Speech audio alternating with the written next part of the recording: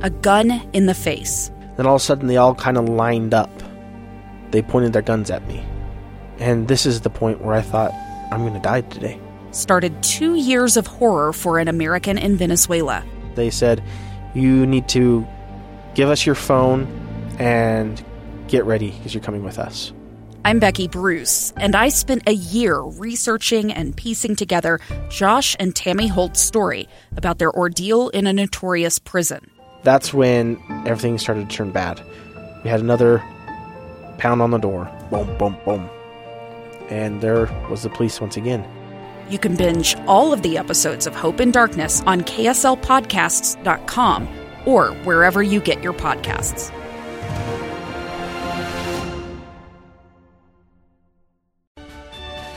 Live from downtown Salt Lake City, the Utah Debate Commission welcomes you to the 4th Congressional District Candidates Debate.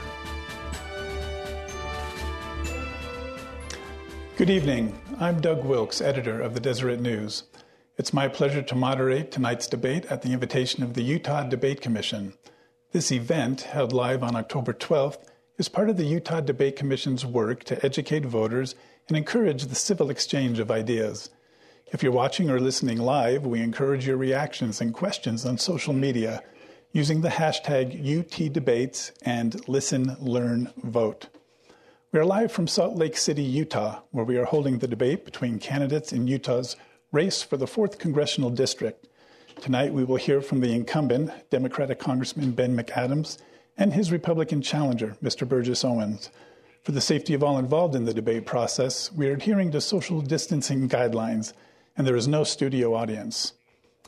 The Utah Debate Commission has established a format that allows each candidate 1 to 2 minutes for their initial reply to a question. I will then direct follow-up responses and questions. Tonight we'll be taking questions from members of the news media, students from Salt Lake Community College, and from members of the viewing audience participating on social media. Prior to the debate, a virtual coin toss determined that Burgess Owens will provide the initial response to the first question. We will alternate who answers first on the remaining questions. So let's get right to it. Mr. Owens, welcome. It's good to see you. Good to see you, Doug. We wanted to let voters see a little bit personal about each of the candidates. So, Mr. Owens, what uniquely qualifies you to represent the 4th Congressional District? Thank you. First of all, I'd like to thank the Utah Debate Commission and those that are listening in. I have a very unique American story. I grew up in the Deep South, Tallahassee, days of segregation in the KKK. At 12 years old, I was marching in front of an all-white movie theater because I could not go there. I was the third black American to go to University of Miami to play football, and there I got a degree in biology and chemistry. I played football and Super Bowl champion, and a little bit later, I was a chimney sweep security guard. A little bit later, a corporate executive. I battled cancer, and through that process, dealt with some financial hardships, which I was able to come through. And I stand before you today as a survivor of both. My 30-year dream came true here in the Valley. I was able to start Second Chance for Youth, an organization that gave our at-risk boys and girls here their second chance. And last and most importantly, I'm a proud father of 6 and grandfather of 15, all here living in the 4th District.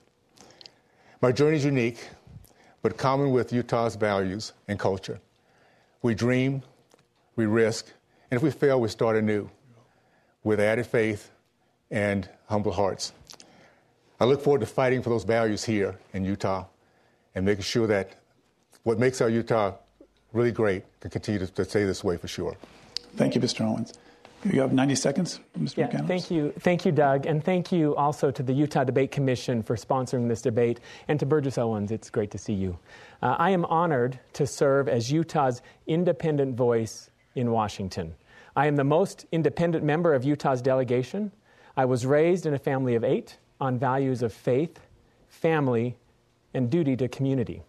Growing up, my family struggled to make ends meet, and I'm grateful for the blessings that I have today. I was taught to work hard, and my mother taught me that it's important that we give back. I'm proud to receive the first ever award for bipartisanship from the U.S. Chamber of Commerce and their endorsement for my work to build bridges and to find solutions to the challenges that we face as a country. Solutions must be bipartisan if we are to enact them into law. That's how I've worked with Republicans and Democrats to reduce prescription drug prices, to protect access to health care. And that's how I've helped individuals, families, small businesses, hospitals, healthcare workers, seniors, and veterans to weather the storm from the coronavirus, but there's more to do. I'm proud to be a unifying leader, but I'm not afraid to stand alone if that's what's good for hardworking Utahns. Thank you. We'll go to our second question, and as we are trying to do, we will alternate who goes first on those questions. So we'll go to Congressman McAdams, to you first.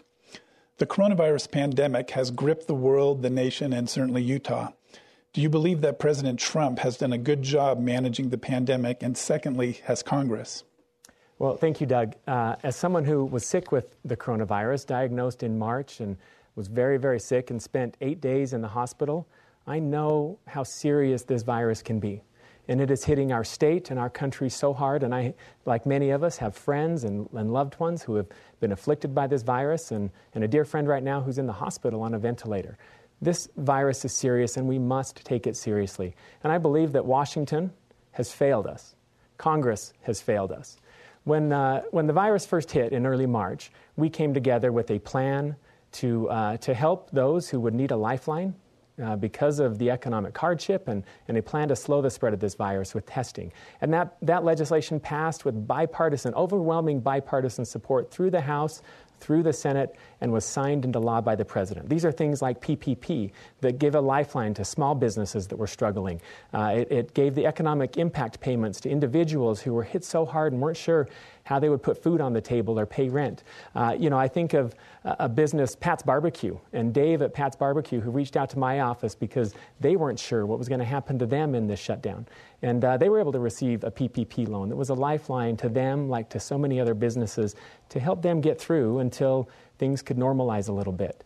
But in the time since then, we've seen partisanship creep back in, and Republicans and Democrats fighting against each other and failing the American people. So I have called on Republicans and Democrats to come together, pass legislation to continue to shore up the foundation of our economy and to help people who are suffering. Mr. Owens, you have 90 seconds. Same question about the President's performance and the performance of Congress. I think we need to look at the foundation, the rights that we have, life, liberty, pursuit of happiness. We came into this pandemic beginning of the year with a remarkable economy, the best we've ever seen. And yet, because of life, the threat of 2.2 million people possibly dying, we were able to shut it down. And that took a lot of faith. That actually took a lot of courage to do so. The key to it is what happened in the process is we pulled together warp speed, where we brought businesses and government together to truly get things done we've never done before. Within 9 months, come together with a vaccine, which normally takes decades or years. And so that was the first part. The second part, of course, was making sure that the liberty of the power was pushed down as far as we could to those who can really take care of it, the governors. And basically, based on which state, some governors handle it a little bit better than others.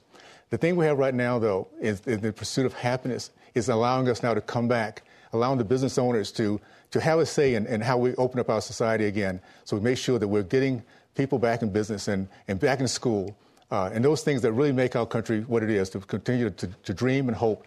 And, of course, we need to get that done. And that's what's happening now. That's what our president is pushing toward. So I think basically we're down to 1.4% in terms of unemployment, which says a whole lot about our society and our culture here. And I think we're going to do really well in terms of allowing the rest of the country to see how well Utah works in getting our country back in shape. Mr. Owens, just a quick follow-up. Congressman McAdams talked about the failures of Washington. Do you think the president did enough?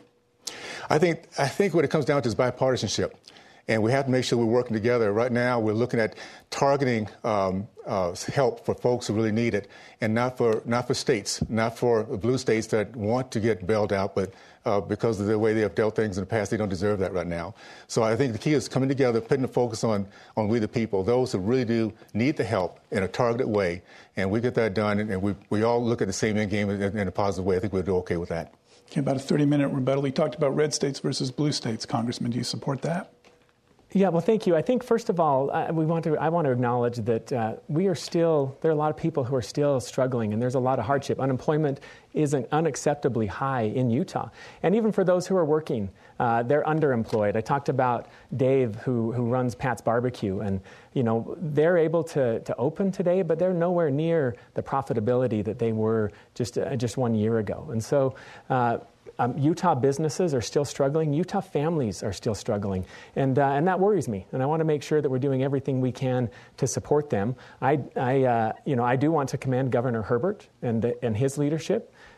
He has, in my view, admirably so, not made this about partisanship, not about Republicans and Democrats, but about doing the right thing to help to support people here in Utah. And, I think we could look back and say there are things that we would have done differently. But in Utah, we come together. We try to solve our problems, and we don't try to make them partisan. And there's still people who are struggling, and there's still more work to do to support them.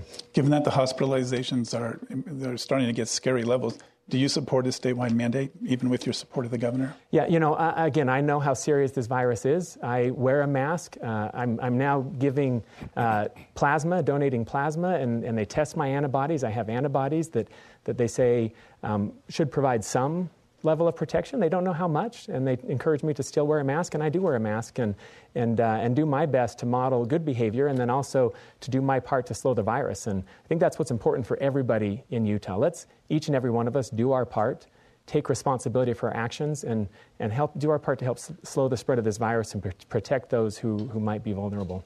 Do you support, Mr. Owens, a statewide mandate? I don't support a statewide mandate. For a couple of things, we're now learning so much about this virus. We just came out a report yesterday that WHO says now that a lockdown was a mistake, and we should not do that because of the damage it's doing physically and mentally. So we're learning it continually. I think it comes down to we have done a good job of bringing our society back. It is important for us to take personal responsibility. If you allow businesses to really take the lead on this, business owners want to make sure that people come back. They want to make sure they are coming back to their stores, that they feel safe, that they continue to put their dollars down. If you allow business owners where it's really at the very crux of where we can get our economy back, then I think we can make the right decisions. From what I'm seeing right now, business owners are dealing with masks. Every place I go, they want masks when they come into the place because they want their customers to feel safe. We should do it from that level versus the top-down mandates, which I'm beginning to see. It's not been very, very helpful in some ways. Thank you, Mr. Owens. Let's move on to the stimulus, and this is for you, Congressman, to start. Congress has failed to produce a second stimulus package, as we all know. President Trump's administration proposed a $1.8 trillion measure, which would include a $400 boost in weekly unemployment insurance, $1,200 direct payments for U.S. adults, and $1,000 payments for each child. That was projected by Nancy Pelosi over the weekend, and again today she wasn't ready to go there, even though some Democrats are encouraging her to do that.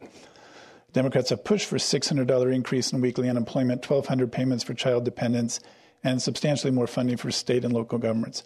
What do you support as a congressman? What do you think Speaker Pelosi should do, and what would you like to do? Well, thank you, Doug. And first of all, let me just reiterate that we have to do something, and we cannot let partisanship and gridlock stop us and paralyze us from taking any steps to send that lifeline to the American people. We need to enact a smart plan that will slow the spread of this virus, bring down hospitalization rates and positive rates in Utah, and help those families and those small businesses that are really struggling. So the Democrats have put forward a plan.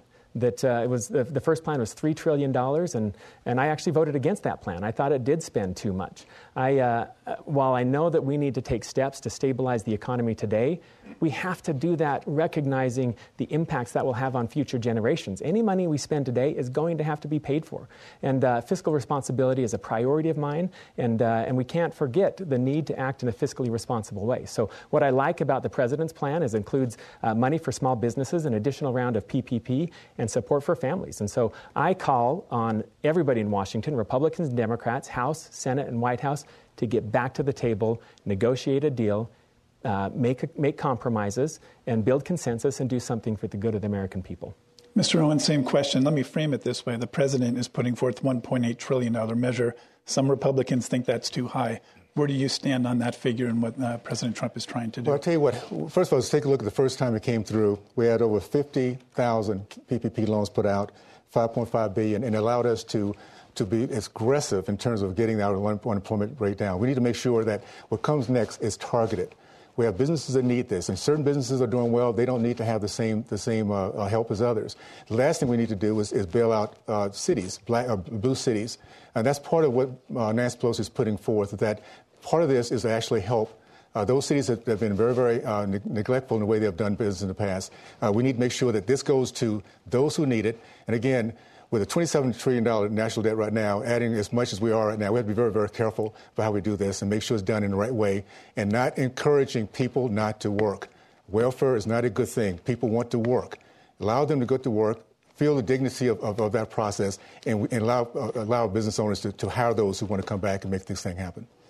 Let's do 30-second rebuttal. Do you have thoughts on that in terms of look, I would just say again, we have to come to a deal. We have to reach a compromise. And I do share concerns about the impact of a high level of spending. Now, the worst thing we can do for the deficit is to watch the economy go off a cliff. We have to take measures to stabilize the foundation of our economy, but we should not be voting through everything. When I voted against the HEROES Act, this was the Democratic proposal, the $3 trillion proposal, I called it a partisan wish list. This is not a time for partisanship or to fund a backlog of things that people have wanted to do for a long time. This is time for targeted relief to the American people, and we need to do it with fiscal responsibility in mind. So you both mentioned targeted relief. Do you have 30 more seconds, Mr. Owens, to respond? I do believe that. I just wanted to just push back just for a quick minute, because you're right. It's partisan. It is.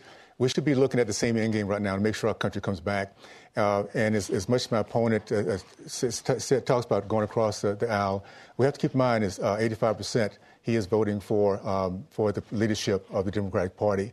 And that's what we have to work through right now, is making sure that we all have the same end game. The end game is for Americans to come forth and to succeed again, prosper, and to have the freedoms we all fight for, we all think we deserve and do deserve.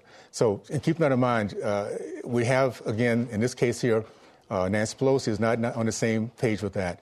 And I would look forward to her coming together and the rest of the Democratic Party and Republican Party realizing the end game is make sure our country succeeds and moves forward again. Thank you. We welcome Glenn Mills of ABC4 Utah, who has a question, and this will be first for Mr. Owens, and it'll be a minute. Thank you, Doug. Gentlemen, good to be with you tonight. Following the death of George Floyd, elected officials here in the state of Utah started meeting with members of the local Black Lives Matter chapter in ways the founder of that organization says has never happened before, to discuss potential reform. What does the Black Lives Matter movement mean to you, and how would you act to support how you feel about that? Well, first of all, we have to understand what the Black BLM means and what it is. And I would suggest, because we have good people, and there's sometimes special interests use good people to move their agenda forward. Black Lives Matter, BLM Inc., in their manifesto, are against capitalism, against the nuclear family, and they're against God. So, no, we have a lot of things. We, the people, have done so good in the past just by being who we are. We put together things like Second Chance for Youth, other things around this country that allows us to work with those who really are in need. We don't need an organization that the end game, the byproduct is destruction, is loss of more black lives, more black businesses, and a division of our country right now that we do not need. So let's understand, again, good people, please don't let special interests drive the process. Know who they are, do your homework, and let's stand together and make sure we're doing things that based on respect of God, country, family, women, and authority. Mr. McAdams? Yeah, thank you. You know, we have come so far as a country and accomplished many incredible things. And we've made incredible progress as we work to make sure that everybody in our community is treated fairly and equally under the law and afforded the dignity that every individual respects. But we also have more we can do. And the events over the summer have highlighted to me that while we have made such incredible progress and have so much to be proud of, there is more we can do. There are people in our community who feel left behind and feel that they aren't treated fairly. And, you know, it was just within the last couple of weeks, a community leader, President Russell M. Nelson of the Church of Jesus Christ of Latter-day Saints, called upon us to put aside racism, to rise up and to be better versions of ourselves. And I think that call goes to each and every one of us. How can we be better? How can we make our neighbor feel more accepted and respected, and to have the dignity that everyone enjoys? And so while we have come a long way, I think there's more we can do, and I plan to do my part to help build those bridges and heal the divides that exist in our country. Glenn? Mr. Owens, both Governor Herbert and Senator Lee would be two examples who find the local chapter to be credible, invited them into their offices to discuss reform. A number of local lawmakers at the state level are working with them. Do you find no value at all in the local chapter? I find value in talking to anyone that wants us to talk. I think the most important thing is for us to know our history, number one. The idea that we're a systemic racist country is totally false. I grew up during days of again, KKK, when you had separate bathrooms, separate fountains. And it came in the NFL when they had no black quarterbacks, no middle linebackers, because there was their white thinking positions. We've come to a point now where our country looks at each other better from inside out than outside in than any other country in the history of mankind. We need to be proud of that. And we need to start off by teaching our history so white Americans do not feel they have to apologize for being white, and black Americans do not feel they have to be angry because they're black.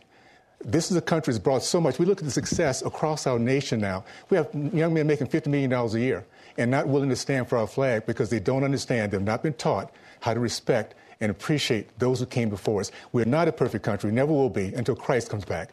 But meanwhile, while that happens, let's do the very best we can to appreciate who we are and to appreciate our past and those whose shoulders we have stood on, for sure. Thank you. I believe we can recognize the incredible things that's happened in this country, the progress we've made in making everybody feel respected and dignified, whether it's this year celebrating the 100th anniversary of women's suffrage and progress we've made to make sure that every American of any ethnicity feels treated with respect and dignity. But let's also recognize that we have more progress to make. And for me, progress starts with listening. My door is always open, and I hear from people across our community who feel that doors aren't open to them, that they may try as hard as they may try to get ahead, that they're not afforded the same opportunities. And so I look internally, what can I do to contribute to healing the divisions that exist in our country, to bringing us together, and to get to the point that every American feels respected and valued. And I think we have more progress we can make. I want to do 30 more seconds on this. So Mr. Owens said there was no systemic racism. Others refer to that as institutional racism. Do you believe there is institutional racism in America? Well, I think the American people are a great people. And in Utah, I think we are a great people. And I don't think that anybody, let's acknowledge there are some bad apples. And with the murder of George Floyd, there are people who take despicable actions, and we need to call that for what it is. It was a murder, and those people need to be held accountable and held responsible for their actions. But I think we can also recognize that we can do better at making people feel that they have the opportunity that all of us have. And I see I'm out of time, actually, but let me just conclude there. I think we can do better. There are not everybody feels that they have equal access to every opportunity. Mr. Owens, 30 more seconds. I think Utah is a state that can give an example of how it works, how we get past this idea that there's systemic racism. We have a culture in which we send our kids out for 2 years across this country, around the world, and they deal with people from every kind of background. They come back realizing, again, what it means to look at each other from inside out, not outside in. That is our nation. That's been a 50-year history that I can think of growing up in Deep South Tallahassee. It bothers me to think that we have a country in which my parents' generation did such a great job of proving that all you have to do is love your nation, love your God, love each other, and we get better and better as time goes on. Every generation gets better than the next in terms of this process. So let's not take the narrative for those who do not love our country, those who do not love God. And believe it or not, there's a segment out there in ideology that truly does not love the culture we have. If we take from them the direction, there will be a divided country. We the people, the most powerful thing that we have is our ability to communicate to each other, talk to each other, care for each other, and that no one does it better than we do. So, no, there's not systemic racism, people. I grew up in that environment. I can tell you, with a family that has the color of the rainbow, my personal family, that's not the case.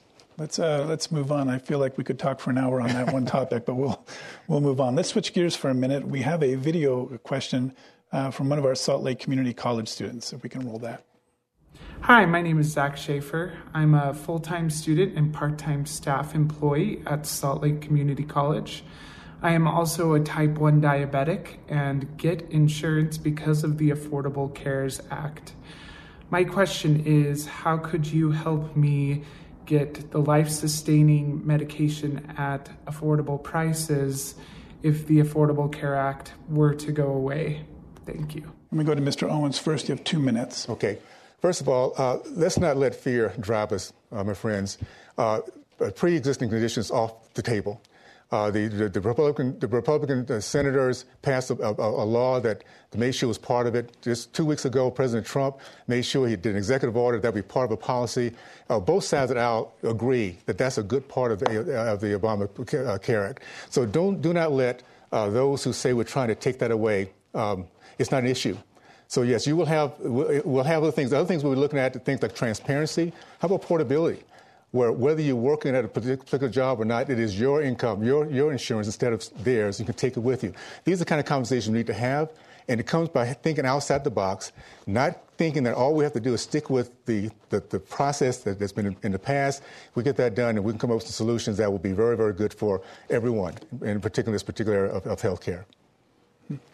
Congressman. Well, thank you, Doug.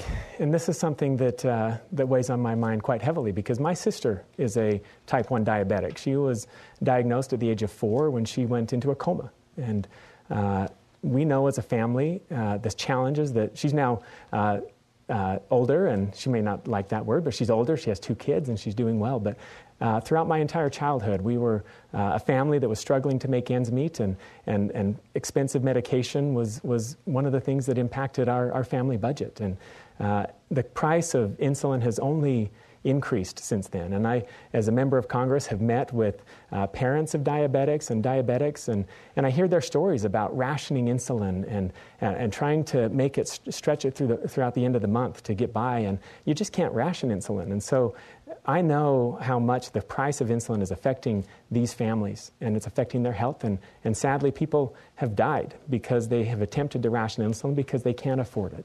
And so, the protections under the Affordable Care Act for people with pre-existing conditions is incredibly important, and also addressing the price of necessary medications. And I'm glad to hear my opponent, Mr. Owens, talk about the need to protect people with pre-existing conditions. But Mr. Owens, your website, up until 3 weeks ago, talked about removing protections for people with pre-existing conditions. And that's troubling to me because I know a lot of people who rely on those protections for their life-sustaining medicine. I think of Camille, who's a mother of a son with a pre-existing condition, and she worries every day that they're going to be able to have access to the medication that keeps her son alive. And I was concerned to see that on your website. I know that you've updated it after we started talking about the need to protect people with pre-existing conditions. But simply saying that you want to protect people with pre-existing conditions is not going to protect them. We have to keep the protections in place right now. And I'd be curious what your plan is to protect those people, because simply saying it isn't going to do it. Mr. Owens, 45 seconds, your response. Well, if I had seen that on my website, I would have been concerned too. It never said that, my friends. I'm a cancer survivor. I understand what pre-existing conditions is all about. And at the end of the day, we have right now already in place an executive order by the President Trump. And the Congress has passed laws that said this will be protected. So to bring this up as an issue is using fear. And I'll be honest with you. We have senior citizens out there. They've paid the price. They've done what they have to do. They're now at a vulnerable position. They have, again, people with issues like health care that are at vulnerable positions. Let's not use fear as a way to get votes. I've seen it happen in my race, my community, for way too long. At the end of the day, pre-existing condition is not an issue. All you have to do is look at what's been passed by both sides of the aisle, and that's been taken off. So for my opponent to bring this up, it's kind of typical of, again, what I've seen so many years, and that is throwing stuff out there that actually is not true, and to change the topic. So we're going to continue moving forward. What we're doing right now, by the way, taking out, okay. Your response, 45 thank you. seconds. And Mr. Owens, people are afraid. I talked about Mindy and I talked about Camille. They are afraid that they won't have access to health care if protections for people with pre-existing conditions are repealed. And again, it is true. And we can tweet out, but on September 22nd, your website changed from saying we must repeal protections for people with pre-existing conditions, your website changed. And so I think justifiably so, people are afraid. They're worried that they might lose life-sustaining access to medication. And I think this is real, and this is an important issue for us to debate. How are we going to protect people with pre-existing conditions? Because simply saying it isn't going to protect them. Mr. Owens, 30 seconds. What we had on the site was we will appeal Obamacare. We will now reform Obamacare since we have had the switches and the tweaking. Nowhere on my website has that come up. And this is what I want to make sure everybody understands. It's time for us to really hold our representatives accountable. All we ask of them is two things, is be honest and to keep your word. That's basically it. And for us to be having a conversation with pre-existing conditions or bombs going off in lower Utah or things that are made up, manufactured, because what the Democratic Party does, in this case here, unfortunately, we're using D.C. tactics. And fear should never be a way that we go after our solutions. Let's make sure we get it done. Thank you. Final response. Yeah, thank you. I would just say, it was in black and white on the website. We saw it. I was concerned by it. Many people were concerned by it because they know how important this medication is. And so, Mr. Owens, what's true is true. And this was the position statement on your website that the Affordable Care Act must be repealed, which includes, and that includes these protections for people with pre-existing conditions. Now, your website changed on September 22nd, but I don't think you can sit here today and say that up is down and down is up. This is true, and this is a policy difference between us that I think it's important for people to understand, especially people who are afraid that they might lose access to life-saving medication. Thank you. I appreciate the back and forth. Can I just say? Move on. We'll come back. Okay. Let me. Everybody can take a drink of water. We are nearing the midpoint of our time tonight, and I think it's going well. We appreciate the honesty of the candidates. I welcome you once again to this live debate between the candidates for Utah's 4th Congressional District. And as a reminder, use the hashtags UTDebates and listen, learn, vote. Now let's return to our debate. I want to talk a little bit about some of the words. We talk about the websites. We talk about words mattering. We've talked about Black Lives Matter. But if I can start with you, Mr. Owens. You talked to Maria Baratomo on Fox News and said the Democratic Party is led by narcissists and sociopaths. Your quote, and it was last month in September, you said, "I truly believe this, Maria, that the Democratic Party, what really draws the type of people, I'm talking about leadership, they draw narcissists and sociopaths. These are people who have no empathy for anyone else. They love misery."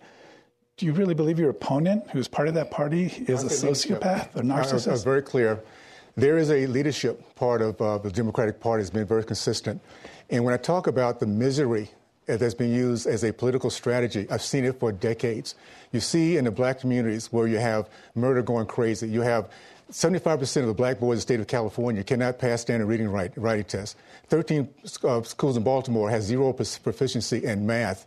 So when I talk about a heartless ideology, there's an ideology out there that we have to face the facts. Our Judeo-Christian values was given us the great country we are. There's another side of that picture that hates every part of that, and they use misery as a political tool, and I've seen it in my community in particular. By the way, Burgess for Utah /facts.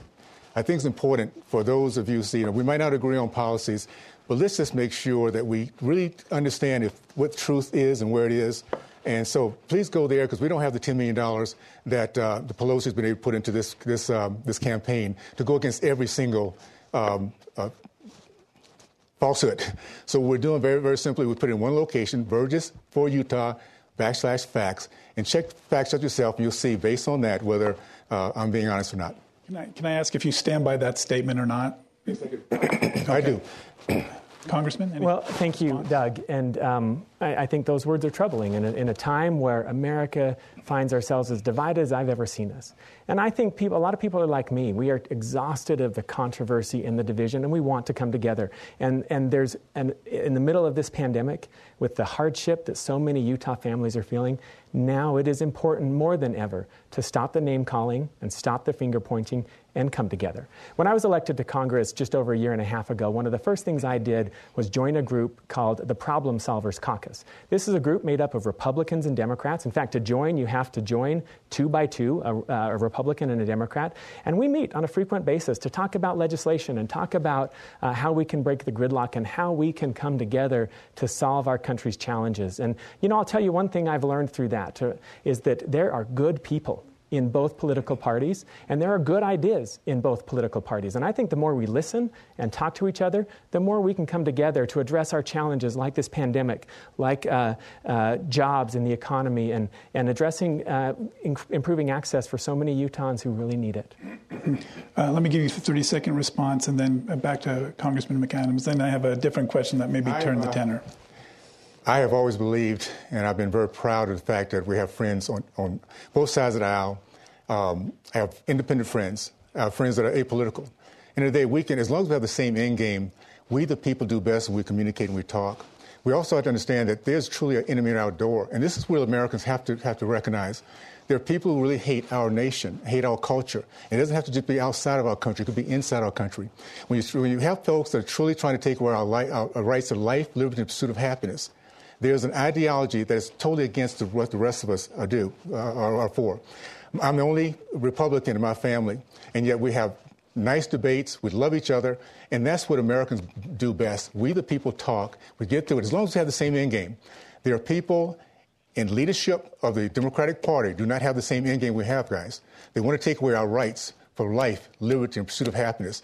And it's important to recognize that. If my opponent thinks that he can just kind of just go along and just be okay with that, then he's been complicit with those who are trying to take away our liberty. 30 seconds. Well, thank you, Doug. I think the voters are seeing a clear distinction here. Are we going to move forward? Look, I think we're not at war with ourselves. We are all Americans. When I wake up in the morning, I don't look in the mirror and see a Republican or a Democrat.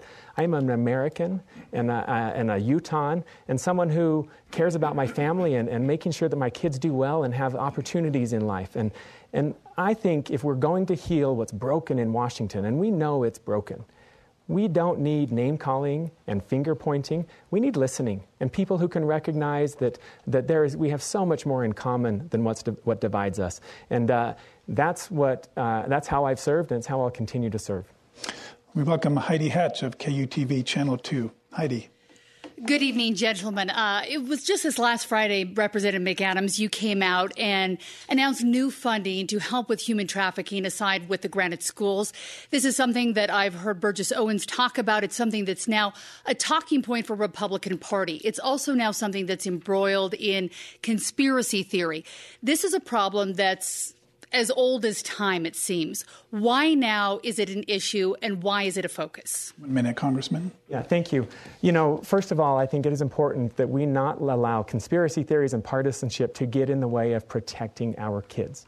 And that's why I was proud to introduce legislation, the Stifle Act, that I'm on the Financial Services Committee. This oversees banking and transactions, to work with the private sector to identify those global financial transactions and identify which ones could be financing trafficking, child trafficking, and human trafficking. And kids are at risk, and our kids are vulnerable, and we must take steps to protect them. But if we make this a partisan issue about Republicans or Democrats, who suffers are our kids. And so, it's also why I was proud to stand with the Granite School District and announce that we are funding a program in the Granite School District to help teachers and counselors and principals and even janitors to know what to look for if a child is being trafficked and to help to protect our children. And this is another area where we have to rise above our partisanship and recognize that we are all Americans and we have to protect our kids. Mr. Owens? Well, first of all, I welcome my opponent to the party. The last 2 years that this has been going, this is, by the way, a problem we've had for years. Tim Ballard has been a leader in this fight. I don't think my opponent has sat down with Tim yet to discuss this. And the fact we have a president right now has actually put together a committee to focus on this issue. There are 50 million slaves across this country, around the world. 10 million of them are children. And to go through the horrendous issues they have to deal with, it's something we need to be upfront. We cannot continue to, just because we talk about that, push a conspiracy into it. So far, whether it be Tim Tebow, Tim Ballard, anyone talks about it, all of a sudden there's a conspiracy behind it. And at the end of the day, my friends, we need to make sure that we're protecting our children. And my goal, and I've had on my website, is make sure that Utah is the first traffic-free state in the union by making sure federal, state, and individuals, like Madoff Mattress, private industries that are actually focused on this, that again, my opponent, I don't think has had met with them either. So it's nice to talk about, but when it comes down to it, action really is what we're looking for. And this has been a passion for me for forever. The fact I work with my at-risk kids in the juvenile system, this is another piece of making sure that our kids, the next generation, has the safety they need to have. Time. Do you want 30 more seconds, or we can move on? Well, I would just say quickly, I probably don't need 30 seconds, but to say welcome to the party, Mr. Owens, I think disrespects some important legislation that I've passed a year ago. I've been in Congress for 18 months. Last summer, I passed legislation to protect our kids online and to hold the feet to the fire of online internet companies to protect our kids. And I passed legislation through the House of Representatives again this year. This is something that I have been working on. I'm a father of 4 kids, and I know how scary it can be to be a parent and to see the risks that our kids are exposed to online, whether it's predators or unsavory content online. We have to do better. And I've been working hard at this, not just talking about it, but passing legislation to do our part to stop this horrific practice. My understanding is you have not passed any legislation.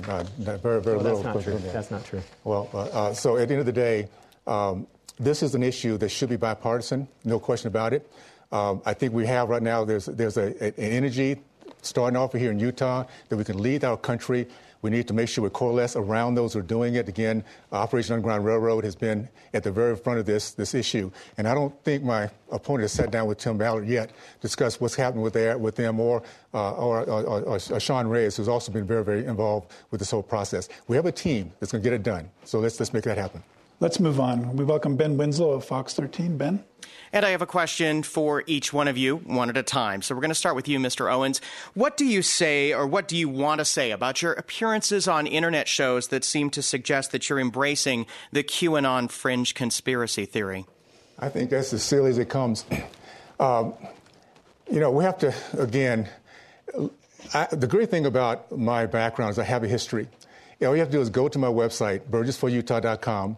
You start to see years of conversations about what I believe in our country, about what my thoughts are about conservatism, about our nation, our Constitution. It's all there. And it was way before I decided a year or so ago to become a politician. So I think it's interesting in my mind that whoever talks about child trafficking, whether it be Tim Tebow, Tim Ballard, myself, all of a sudden, everything we do is tied into some conspiracy. Up until this came out, I still don't know what QAnon means or what they're all about. It doesn't matter because it doesn't really reflect on anything I'm doing right now. It's very obvious what I'm trying to get done is make sure that we have a youth, an environment where we can love our country, God, country, family, respect to women and authority. We get that back in place, start teaching that, I think we'll be in good shape. Ben? And Mr. McAdams, how do you respond to criticism about your vote to impeach President Trump? Do you stand by it or do you regret it? I stand by it. I think what the president did was wrong. I also do not hesitate to criticize the way that the Democrats handled that process. I think it was also wrong and also overly partisan. But I want to come back to this conversation about QAnon as well. That is what the FBI has called a dangerous conspiracy theory. And Mr. Owens, you've appeared on that show. You appeared on a QAnon show once and said that you didn't know what it was.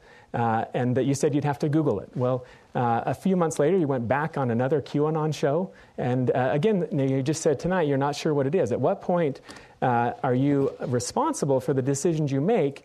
I think what we're seeing here is a pattern of bad judgment, whether it's appearing on web shows of dangerous conspiracy theories or appearing on the Wallathon to raise money for the wall that turned out to be a fraud, and the perpetrator of that was arrested. You said at that time you didn't know that Wallathon with the crawl underneath talking about raising money, you didn't know that was a fundraiser for...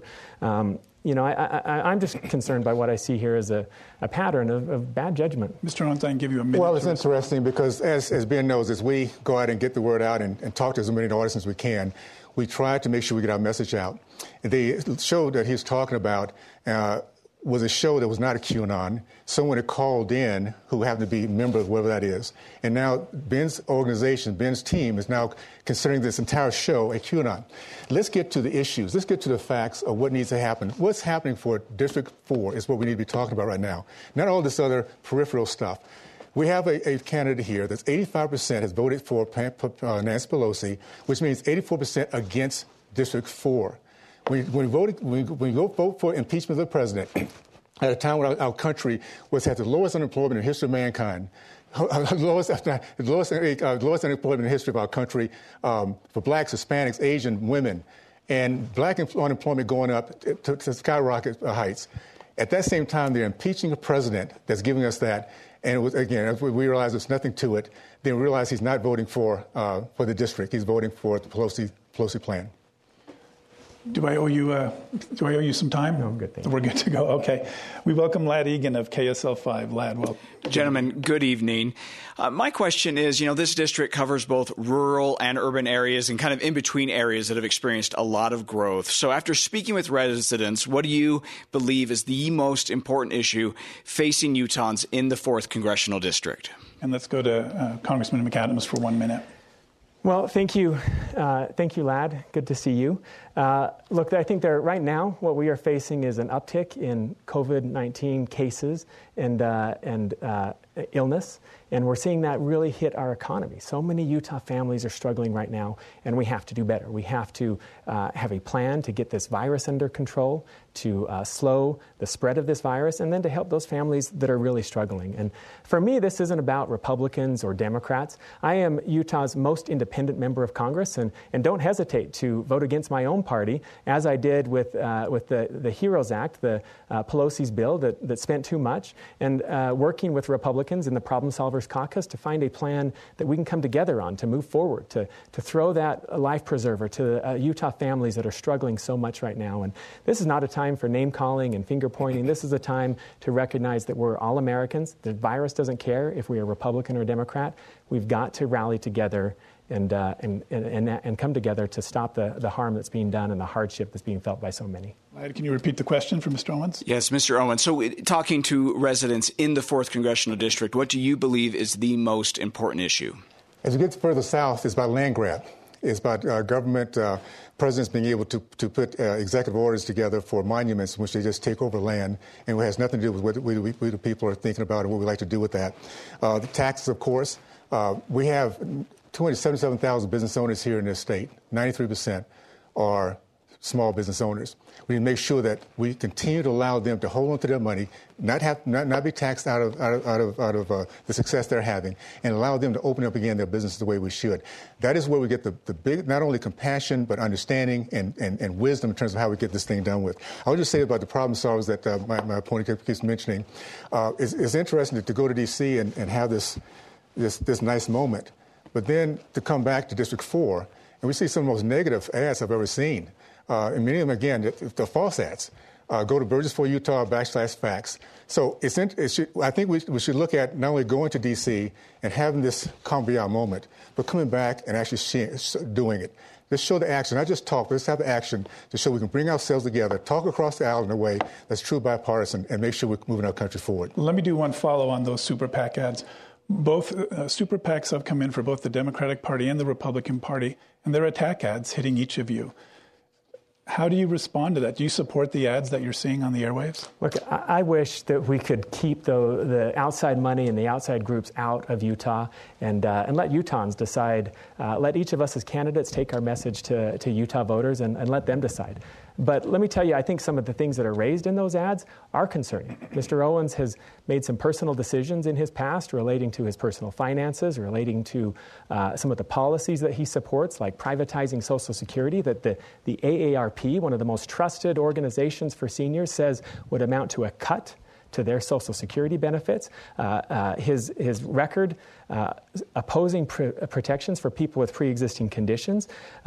and his support for nuclear weapons testing in Utah, all of those things are troubling, and I think it's something that is a factor for the voters to take into account and decide as they decide who they're going to vote for in this race. Mr. Owens, comments on what he said? I think go to Burgess for Utah /facts.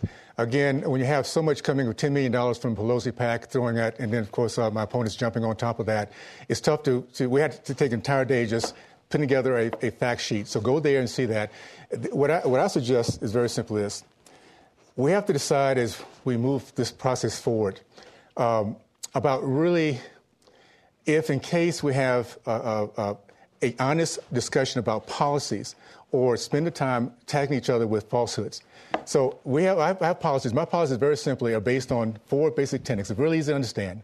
It's about education, it's faith, it's free market, and there's a family unit. Those 4 tenets will make sure that anybody, no matter where they come in and when they come to this country, can actually experience the American dream. And we've done it best here in Utah.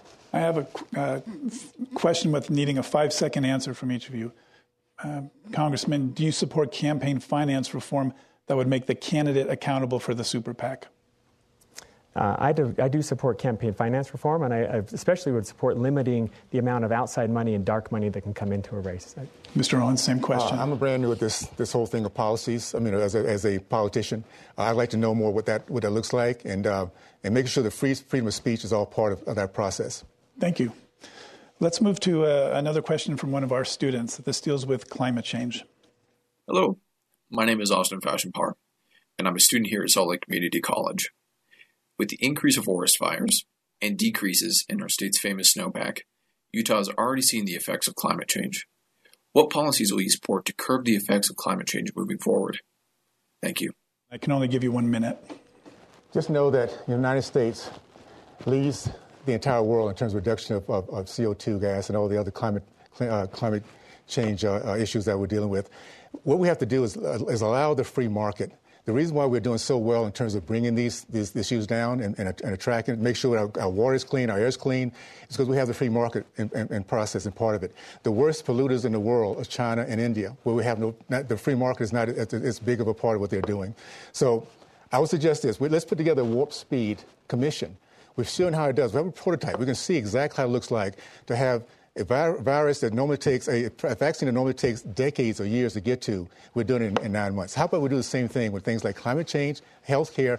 We can pull together free market and let them take the lead and allow the government to support it instead of vice versa. And we get a lot of these things taken care of a lot easier and earlier than we have in the past. Mr. McAdams.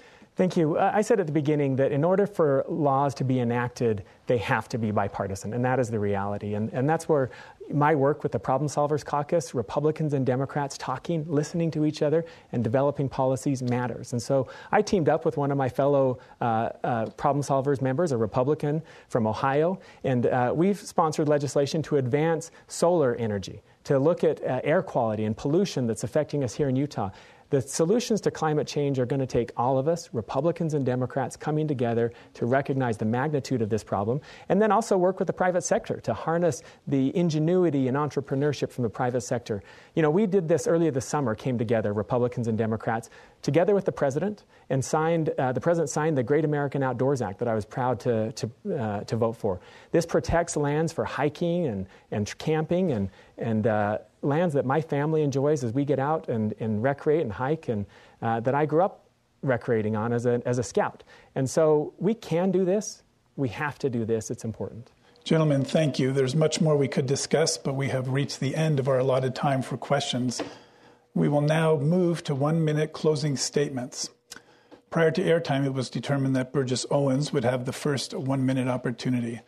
Mr. Owens, your minute. Thank you again to Utah Debate Commission and those who are listening. We're fighting for the heart and soul of our nation. We're seeing it played out across our country. Never-ending stories of riots and destruction. With all this turmoil, America still is the greatest country in the history of mankind. America is a land of opportunity, and no one knows that better than Utahns. Only in America can my story exist. Only in America can, through education, faith, hard work, and family, can we overcome all obstacles. Only in America, through these same values, can a future representative or president come from programs like Second Chance for Youth. I'm living the American dream, and I've dedicated my life to helping others to realize the same potential. Now, more than ever, we need leaders who will stand by their principles and won't compromise their values for political opportunities. Now, more than ever, we need leaders who stand up against the lawlessness that's going across our country. In November, we have the opportunity to reject the mob mentality and once again be the shining city on the hill. Friends, it's time for us to unite. I ask for your vote. I promise to represent you with honesty, courage, hard work, and a servant's heart. Thank you, Mr. Thank Owens. you. God bless this great state of Utah. Thank you. And let me just say to Julie and our 4 kids who are watching tonight from home, thank you for always supporting me. Our country is hurting. Our state is hurting. And we won't get better economically until we act individually responsible to get this virus under control. The divisiveness and gridlock in Washington won't get better until we put people ahead of party. We need to stop the name-calling and stop attacking the motives of each other and find shared values and common ground. I work hard to represent everyone. Some people think I'm not liberal enough. Other people think I'm not conservative enough. You may not always agree with every decision I make, but you know my heart's in the right place. I listen. I work to bring people together, and I work to find solutions. I'm independent, and I try to do what's best for Utah, even if it's not always popular, like my work to stop a congressional pay raise that was proposed by Republicans and Democrats, to require a balanced budget, or to stop the Trump's plan to resume nuclear weapons testing. I work across party lines to get things done and help people, and I would be honored to continue to represent you in Congress.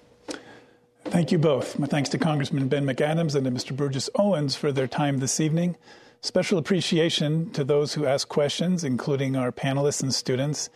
And I'd like to offer a particular thanks to Karen Hale and Wayne Niederhauser, who co-chairs of the Utah Debate Commission, and Executive Director Nina Sliding. We also need to recognize our media partners for organizing and providing airtime for this debate. And the Commission also would like to thank our generous sponsors, the Larry H. and Gail Miller Family Foundation and George and Dolores Dory Eccles Foundation. I'd like to remind you that the next debate is October 15th at 6 o'clock, featuring candidates for the 3rd Congressional District. Remember to mail in or cast your ballot on or before November 3rd. In Salt Lake City, I'm Doug Wilkes. Good night. 2 years ago, Americans watched in horror as a crisis unfolded at the Kabul airport. She was tear-gassed and beaten. Images of thousands desperate to escape Taliban oppression filled our news feeds. More than 80,000 Afghans made it to America. But the story didn't end there. It was very cold. There was no power, no heat. Who would help our newest neighbors? I'm Andrea Smartin. In Stranger Becomes Neighbor, you'll hear the stories of some remarkable refugees who left their homes and their dreams behind, only to start over from zero. Their only possession was 3 blankets. And you'll meet Americans who stepped up to help them. You want me to come when you deliver your baby. What can one person do in the face of an international disaster decades in the making? That's Stranger Becomes Neighbor. Find us at kslpodcast.com. Follow us on Apple Podcasts or anywhere else you listen.